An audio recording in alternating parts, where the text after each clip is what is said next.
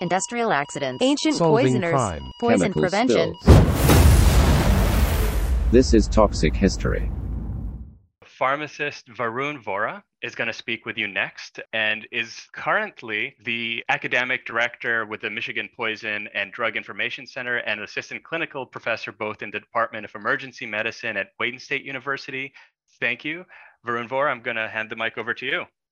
Great, thanks, Adam.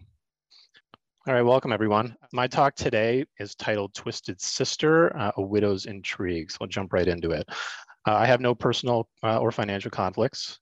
The objectives of this talk will be describing an infamous series of homicidal poisonings in Michigan, discuss the implicated agent's origins, its uses, pharmacology, toxicology, brief bit about how you'd manage such a toxin, and posit potential theories as to what led to these poisonings.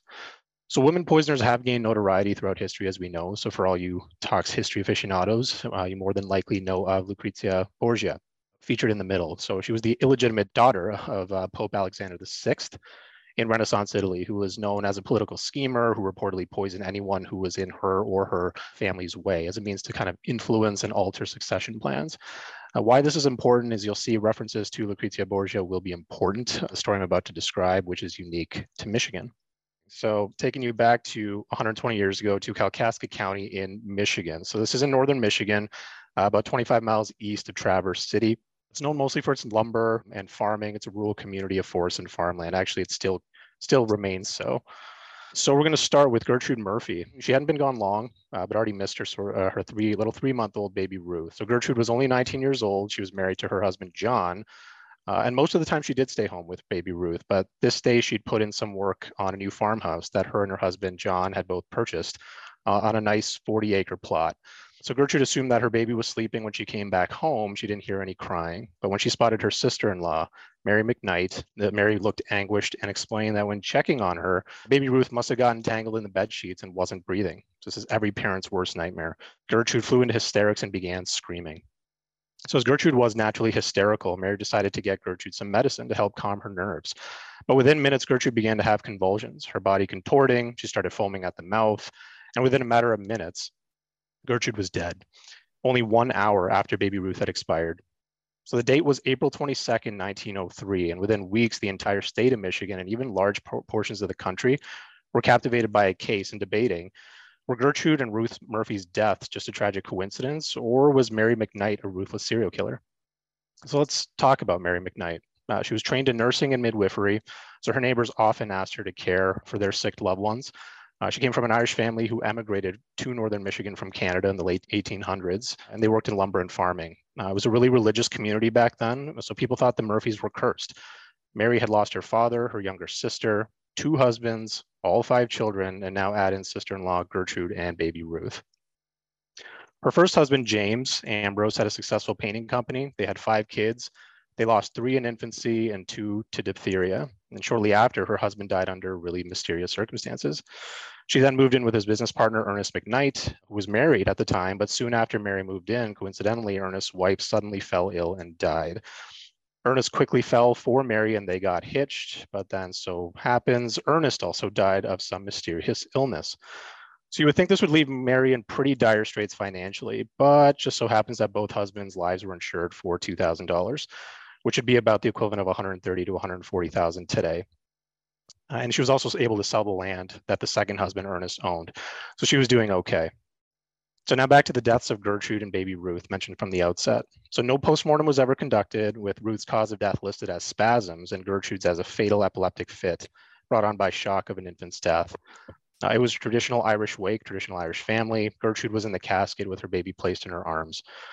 So John Murphy, Mary McKnight's brother and Gertrude's husband, went from being a father and a husband to a childless widower in the matter of a day. He was naturally devastated, and he stayed with his sister, Mary McKnight, under her care. So John was a mess. He needed something to help calm him down, and Mary McKnight knew just the thing to help, some medicine. So shortly after John began convulsing, he had severe muscle contractions, his facial muscles were pulled back. Sounds familiar, right? Mary held his hand at the bedside and she was concerned as ever. So a neighbor, Joe Battenfield, he was called over to try and help, and he tried holding some camphor to John's nose. He tried a salt tablet. none of which helped. To which John, who was actually lucid during the entire time, said, "It's no good, Joe, I'm dying."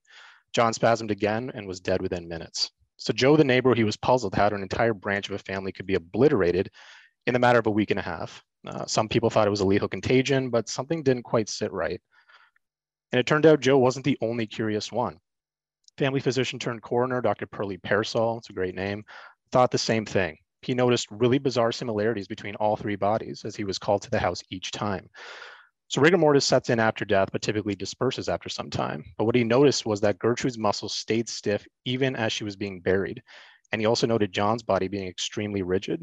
And discussions with the undertaker revealed that they actually had to use all their strength to try and straighten the limbs.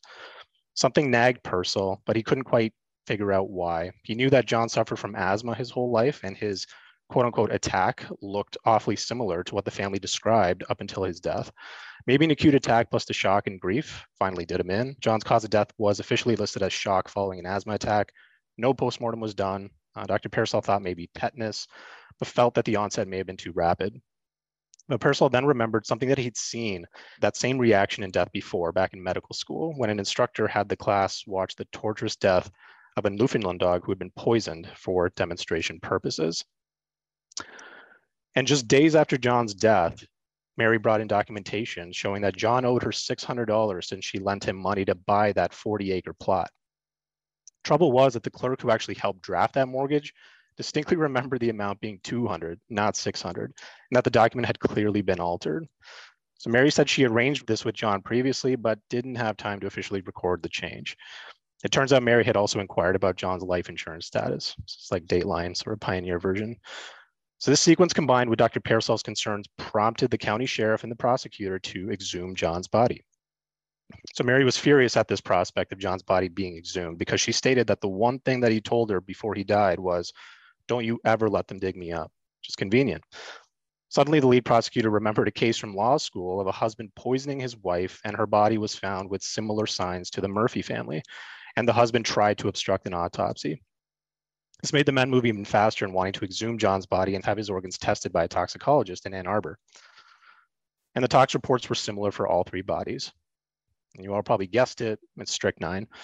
From the seeds of the plant from the strychnos genus, we mostly hear about Strychnos noxvomica.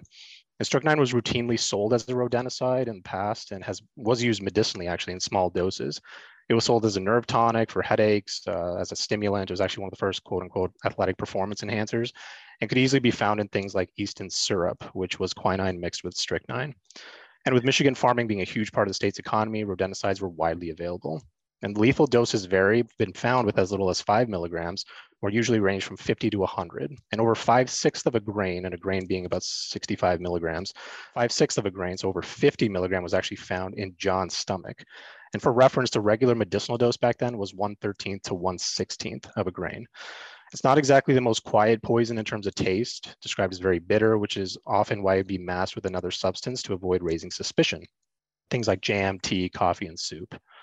So strychnine has been called a crazy complex piece of molecular architecture. It's been invoked in mainstream literature. If anyone's read H.G. Wells' The Invisible Man, comments on it. Its mechanism, it's competitive antagonist at the glycine receptor, an inhibitory neurotransmitter in the postsynaptic neurons of the spinal cord. This leads to increased motor neuron excitability, increased muscle activity, and then toxicity leads to what we observe with the Murphys: severe cramps, hyperreflexia, the epistotonus, rhizus sardonicus, painful diffuse muscle contractions. And treatment typically is focused on stopping that motor activity with benzos, phenobarb, propofol, and eventually, if needed, non-depolarizing neuromuscular blockers. And airway control is paramount too, watching for respiratory compromise secondary to respiratory muscle spasms. So Mary was arrested shortly after, and when questioned, she claimed that the only strychnine in the house was in the cellar mixed with cornmeal to kill rodents that she had put there last winter. The trouble was that neighbor, that Joe Battenfield, revealed that Mary had actually requested him to purchase 5 cents worth of strychnine from a local drugstore just days before John's death. And when presented with this information, Mary changed her story and said she must have mixed up the dates and mixed the strychnine and cornmeal just a few days prior to John's death, not last winter. Again, convenient. Mary was held in isolation in what they used to call a birdcage for prolonged periods of time, which would eventually become an important angle for the defense in evaluating her sanity. Independent interviews with friends, relatives, former neighbors uncovered a weird trail of suspicious deaths. So the prosecution actually learned that those who had died were either directly in Mary's care or close to her, or a close loved one, and they were all found with the same findings. So convulsions, severe spasms, arching of the back, the risus sardonicus. After poring over death records of the people who had been in Mary's care, historians place her potential body count at around 12. So that's 2 husbands, James and Ernest, John, Gertrude, and Ruth Murphy, sister Sarah, niece Eliza, and some non-relatives and family friends. But the prosecution knew better than to draw conclusions based solely on interviews and eyewitness testimony. But all the deaths shared similarities that were way too hard to dismiss as just sheer coincidence. So Mary insisted she never meant any harm and admitted that she did mix strychnine with quinine into capsules to help soothe Gertrude and John's pain. This didn't add up. I mean, 1 capsule with a medicinal dose of strychnine would not have been enough to kill either Gertrude or John Murphy, especially based on the amount found in John's postmortem. She also initially claimed that nothing was given to the baby, but then with strychnine also being found in the baby, she then changed her story and said she meant to give the baby another medicine and must have grabbed the wrong medicine and claimed it was all a big misunderstanding and accident. Trouble was that no quinine was actually found anywhere in the bodies. So the prosecutor could believe she accidentally overdosed 1, but not all 3. And it was strychnine that killed the 3 Murphys. Mary just admitted to giving it to them as well. And she just confessed to a triple murder, kind of in a roundabout way, but no one else was there to witness this statement to the prosecutor. So the prosecutor asked if she'd be willing to put this in pen to paper and sign it. But what the prosecutor failed to do was mention Mary's explanation about the mix-up of the drug packages for the death of baby Ruth Murphy. So it suggested that she actually willfully gave her poison. And this would eventually play a major role in the tone of the subsequent media coverage and public's perception of Mary McKnight, who was a middle-aged widow who was about to become a nationwide news sensation. So Mary was a fixture on front pages across the state, Detroit Free Press, even headlines ran nationally in the Washington Post and the New York Times. And remember Lucrezia Borgia, the political poisoner from Renaissance Italy. Mary McKnight was actually given the moniker the Michigan Borgia. She technically never admitted to murder, but reporters followed that prosecutor's released alleged confession statement and condemned her as a triple murderess anyway. Things started spiraling down quickly for Mary. Her reaction to the news of her alleged confession was denying that she made any statement at all. This may have been a potential strategy from the defense as well, of again raising issue of her sanity, saying that she could not have been held responsible because of her deteriorating mental state in isolation, as well as grieving the loss of her family or her loved ones. She then claimed she had been using strychnine for years, so it's plausible that she may have developed some physiological tolerance that would have been potent or lethal for naive individuals like John Murphy. She then went on about having wanted to commit suicide for years and that her intent was truly to help the Murphys, but the loaded capsules that were given to them were too potent and initially intended for her. The prosecution saw this as a lame attempt to undo her statements. It was a clever move to cast doubt on premeditation. The defense could claim that Mary accidentally fed John Murphy a massive dose from the loaded capsule intended for herself. It could also be used as a prelude to her insanity plea. So with the headlines and notoriety, Mary already seemed guilty by the court of public opinion. The defense team didn't think she'd get a fair trial and were able to move the case to a nearby county, with the biggest city being Cadillac. Unfortunately, this was kind of a lateral move since Cadillac had large newspapers which covered this case in great detail. Jurors deliberated with motive. When they started, 5 voted to acquit because, quote, she just didn't seem like a killer, end quote. And when Mary McKnight was taken into custody, initially she was described as a physically healthy woman, even plump. In the weeks, I guess that was a compliment. In the weeks it took before going to trial, she lost a bunch of weight because she eventually stopped eating. She lost about 40 pounds, and her mental state took a toll as well. Again, bringing into question about the legitimacy of the alleged confession statement, which could have been based on periodic coherent snippets, and it could have been coerced, the defense alleged. But the evidence was too compelling, and the jury reached a consensus and found Mary McKnight guilty of murder by poison. Her defense worked to portray, again, her as mentally unstable, but the jury didn't buy it enough at least to change the conviction, and she was sentenced to life in prison. She served 18 years, and the state parole board decided Mary had served enough, and in June 1920, she was released from the Detroit House of Corrections. And the world was a vastly different place than you can imagine in 1920s Detroit. Cars were something that Mary rarely saw in 1903, but by the time she was released, Henry Ford had ramped up production in Detroit and throughout Michigan, and now cars were everywhere. And she died within a few years of her release, but historians have never been comfortable with one last thing. Why? No motive was ever established, so we've been left to wonder. There have been several theories which have been posited, which include being the saint, using the anguish of those in her care, but accidentally overdosing them in the process. But she was a nurse, and the amount found in the bodies didn't make sense. There was the theory of twisted envy, some sort of morbid envy for the family that she could never have. And there was the mercenary motive, which is what the prosecution put forward, of her collecting the money from husbands and the land, taking out John Murphy and his heir to inherit their land and funds. There's also the malignant hero. So this is essentially a caregiver who manufactures illnesses and craves the attention they get by saving the sick and being considered a hero. But there's no evidence that she ever tried to save any of these people. Could she have been a sadist and sociopath with a God complex, feeling the power that she had with those under her care and sometimes taking pleasure in taking lives?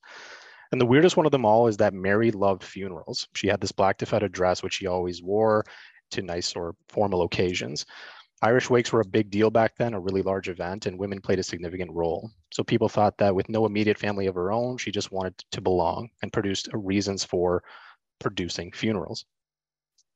Nonetheless, we're only left to speculate, but references to this case still pop up from time to time in Michigan as one of the first to truly stun the state in terms of its notoriety and the attention that it gained. And Mary McKnight is now known as the Strychnine Saint.